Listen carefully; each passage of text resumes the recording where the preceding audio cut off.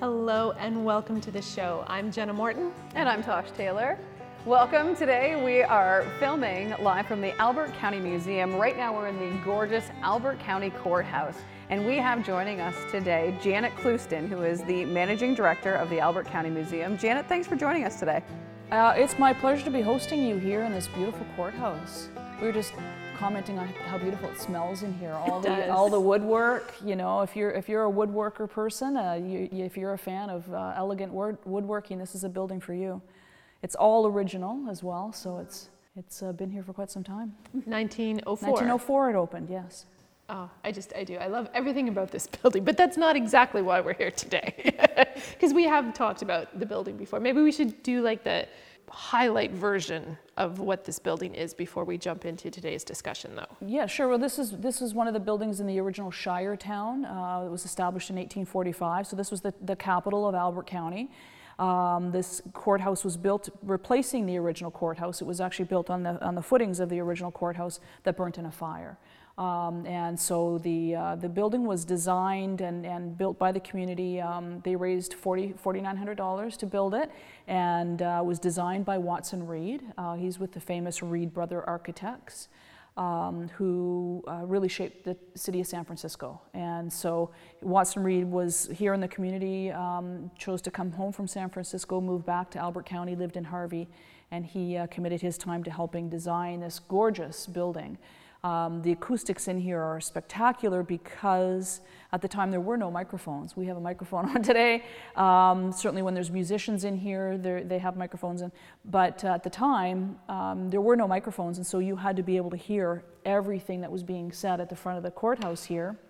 So if there was a witness giving testimony, or the judge was making a ruling on something, or the jury needed to say, everybody in the courthouse both needed to see and hear what was happening. And so that's why this building is designed the way it is. And it's just absolutely breathtaking. It is a piece of art, absolutely. But we're here to talk more about the museum in general, not just the building today. And I know that you are so passionate about the role of museums and history. I've been a history buff my whole life, and in fact I have a personal connection to this place. When it was opened in 1962, I actually, when I started my job here, I found a newspaper clipping from the Times and Transcript in Moncton from 1962 about the museum opening.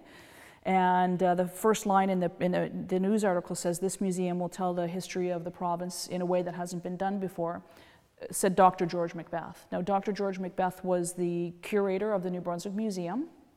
He was the New Brunswick dignitary that was here at the ribbon cutting.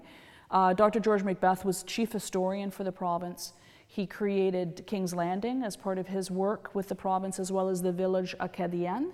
You can't have an English history settlement like King's Landing and not do a French version, so he was actually instrumental in both. Dr. George Macbeth is my uncle. I had not even been heard of in 1962. In fact, I was born in 1963. But George Macbeth was my uncle, and I spent a lot of time with him and his wife, Dr. Marie Macbeth, when I went to UNB in Fredericton, and she was the founding president of Science East. So they, from the terms of the legacy of history in New Brunswick, you don't have to go much further than Dr. George Macbeth. I mean, he's really instrumental. He wrote a textbook that was most of us kids read in school. On New Brunswick, the history of New Brunswick. And for me to know that my uncle was the one that was here at the ribbon cutting, 1962. So next year is our 60th anniversary, which I'll let you know about. Yes, the history is important, but I think we mentioned earlier when you have a personal connection to a story. So that to me was a profound personal connection, that at this beautiful museum that I get to the honor of working and looking after, that my uncle was here that day. I found my aunt's signature in the guest book. We went through our collection and we found the original guest book from 1962 from when we opened, and my aunt's name is in there with my cousin and her little girl handwriting that guest book. So now Dr. George Macbeth definitely believed that history matters, and preserving our history to share with today's generation is a vitally important role. So it's an honor and a privilege to be able to do this for a living. And look after the legacy stories of some really important New Brunswickers and important Canadians. You know, we played a very important role and still continue to do in the history of this country. Now we've added the Acadian history onto our storytelling as well, so that brings us into the late 1600s. And now we're working on the First Nations history, the Aboriginal history of the region. In fact, we're setting up a display as part of my work today. We have some First Nations artifacts in our collection that have been gifted to us, and we are setting up a display that will be on until the end of the month through Aboriginal Day. So it's important for a number of reasons. I think a lot of families that have family heirlooms, important documents, things that are precious to them, that as their family passes away, they need them entrusted to an organization like us, so from archival and collection purposes, but then also to share those items with the public. And I especially love it when young children are here. One of my better experiences from my first year here in 2019, we do the Regional Heritage Fair for the Anglophone East schools, and the Heritage Fair is held here, and a little girl came here and did her heritage project, and during the sessions they got to walk around and see the museum, and she went through the World War I exhibit, which we have here, which is called the County of Heroes, and it's the history of World War I and our involvement and some of the more important aspects. She got very interested in that because she'd heard her parents talk about her great-grandfather being in World War I, but it never really connected for her. It never came to life, that story. Well, in August of that year, so that was in April, in August of that year, that little girl came back, and she brought her little brother and sister with her and her mom and dad. And she had been talking to them about coming to visit this museum and seeing the World War I exhibit to talk about her great-great-grandfather, right? So that little girl made my whole summer, right? I mean, we had hundreds of other visitors that were here, but seeing her enthusiasm and knowing that we made an impact on her and her little brother and sister and her family came here to talk about their history, and so that is a really important role that we play to the public. You know, and it is our shared history, and it's something that I think people are becoming more and more interested in. You know, be it that there's Ancestor.ca, and you know, you have a chance. But I know, Jenna, you're really interested in your genealogy and your family's connection, and so for us to be able to greet people and open up documents and them to find their family's name in that document and say that's the farm that my family used to own in the 1800s. It has a profound effect on people, and so yeah, history matters, museums matter, they do. Yeah, I think it's so important for children especially to have that connection to something where they can feel like they belong, and then carry that forward, right? You know, when you create that sense of belonging, whether it's because you have the personal connection to the people or you feel a personal connection to the place, and they can see, oh, I can be proud that fox farming was a thing here, that shipbuilding was a thing here, that entrepreneurs and inventors lived here, and I can do that here too. It completely opens up the world to you. And I think that strong sense of community comes through so well in this area especially. I think that's part of the reason we're seeing so many people moving here now, right? We're seeing this influx of people who are choosing to live in communities like this, and they might not even be able to name what it is, but that's what I think it is. I think they're feeling that connection to the place. Even though their ancestors might not be from there, they know it's a place filled with stories and people who care about those stories, and they want to be part of it.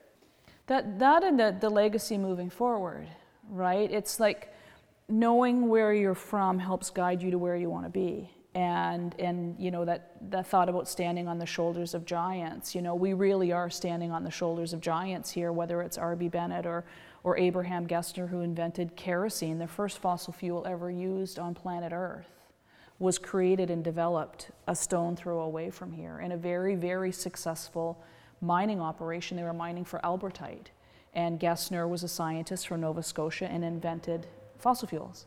Saving the whales, by the way. The whales were being hunted to extinction for whale oil. And that innovation not only changed what was happening here, it's changed human history. It's changed our whole way of living and development.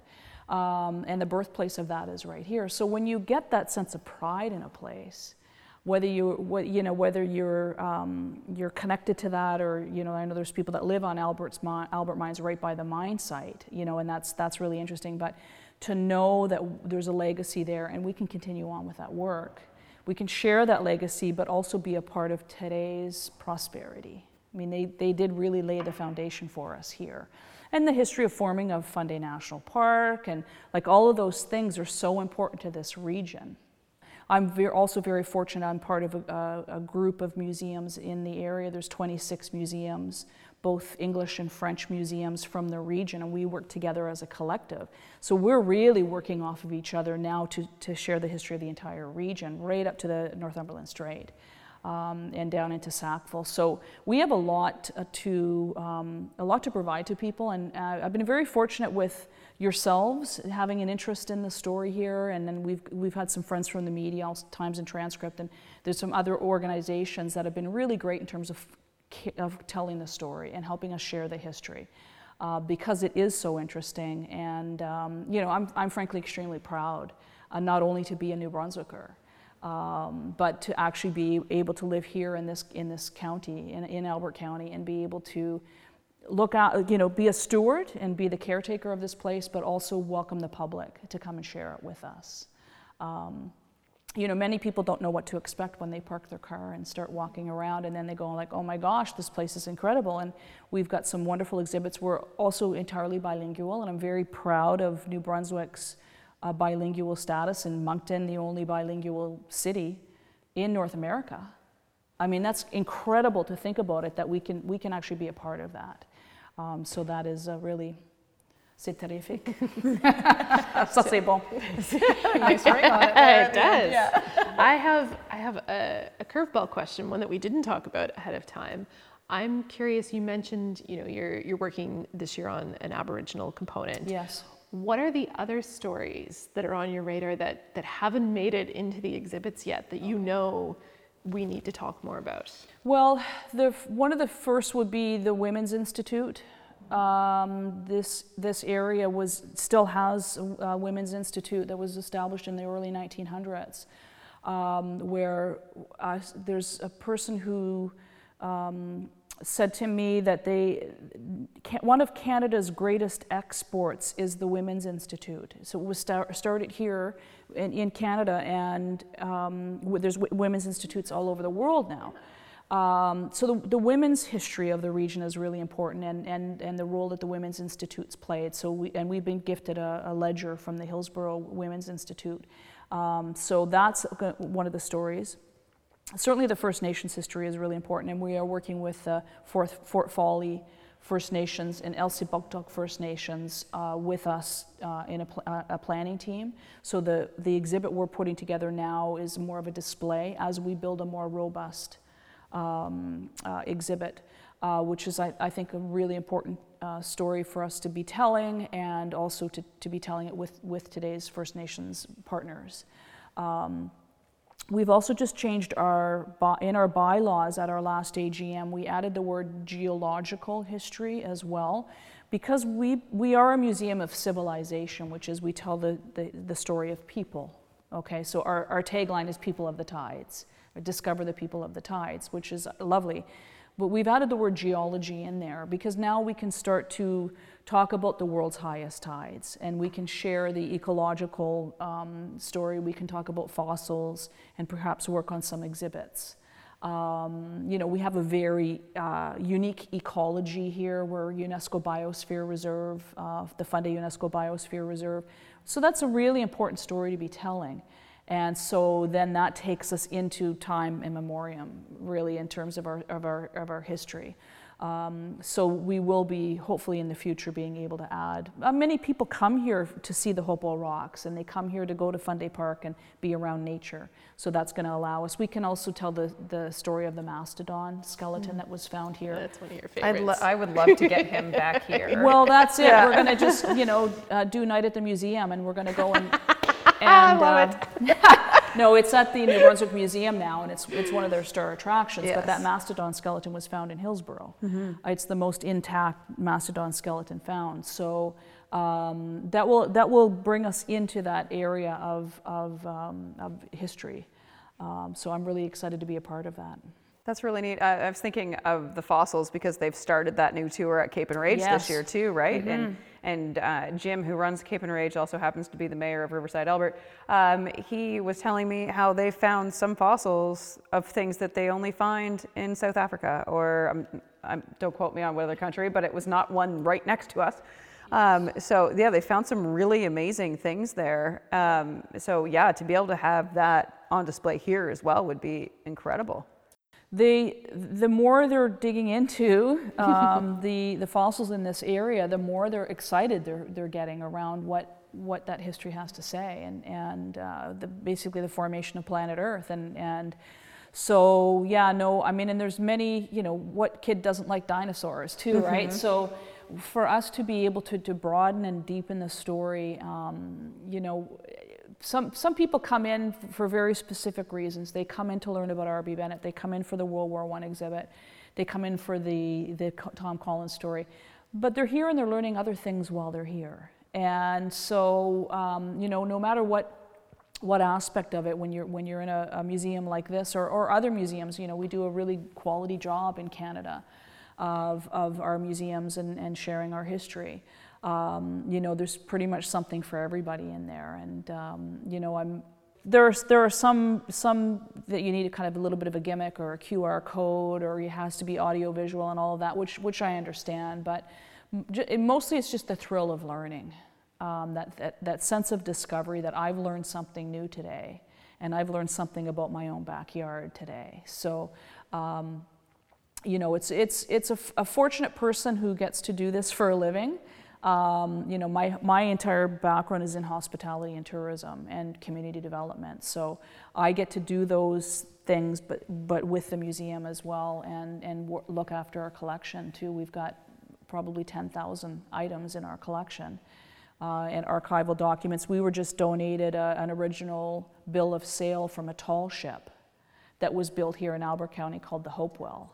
Wow. And it's a document from 1850. And it's been gifted to us, right? So we have a replica of it that's going to go into our exhibit. So it's a thrilling day. I mean, when somebody they gifted it to us right here in this courthouse, where they came in and said, well, we have a few documents we want to donate. And one thing he pulled out is this beautiful bill of sale from this incredibly amazing tall ship that was built, one of 300 that was built here.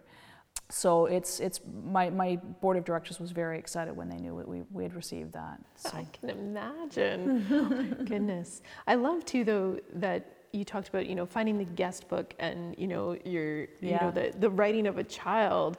Sometimes I think people overlook those simple things and how important they can be historically down the road, as well as cherishing the bill of sale. Of course, is immense. Well, it was fun to be able to reach out to my cousin, Judy, and she lives in St. John now. But she and her partner came to the grand opening, like my first season here, where I was able to say, I'm working at the museum, and by the way, your dad was here at the ribbon cutting, and so she came with her partner, and they were here for the opening of the Acadian exhibit. She's very touched by the fact that her father was here and doing his work as a curator of the New Brunswick Museum. So, they'll be back, and they absolutely loved it here. We're inviting young people to join us on this journey. I've got a young high school student who is planning to be a history teacher. He loves the history. He loves giving tours to people, and you never know when young people show up, and he's very committed to being a teacher. He's going to university next year. He's going to UNB, my alma mater, and he's very committed to being a teacher, and he wants to be a history teacher. So for us to be able to employ him here, and he absolutely loves it here, and he's a great employee, but he's going to carry on in his work after his time here, and we'd welcome him back during when he's in university to come back and continue working with us. So. And then someday he'll bring his school groups. Yeah. Someday he's going to bring.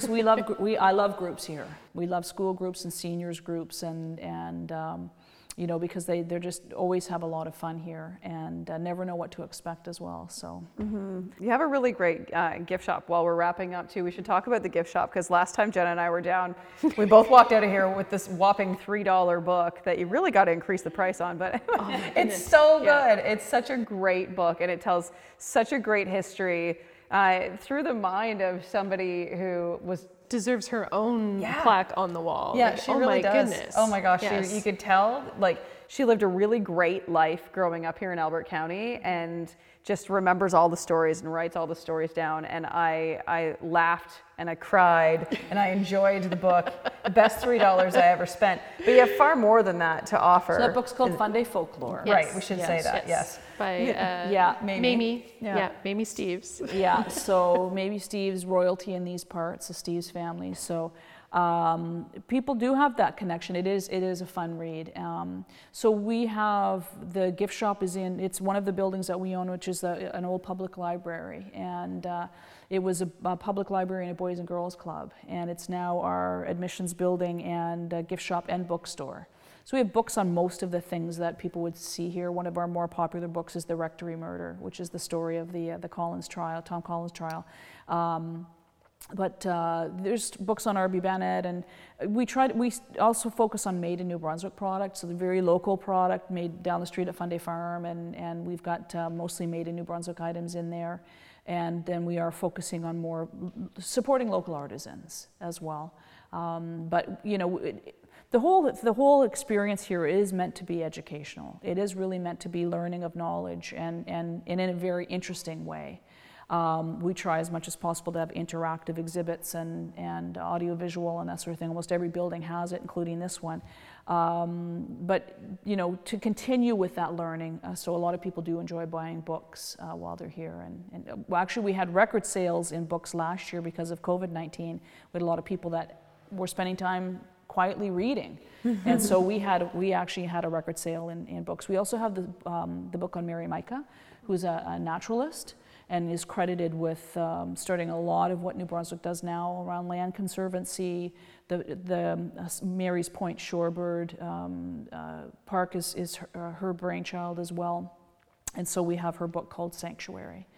And so come and do some learning. Yes. Please do. Come and learn with us. Yeah. Yes, you will not be disappointed. Thank you so much, Janet, for sharing all this with Well, I us. appreciate you being here with us today and for sharing what we're doing with the public. We love having people here, and your support is really appreciated.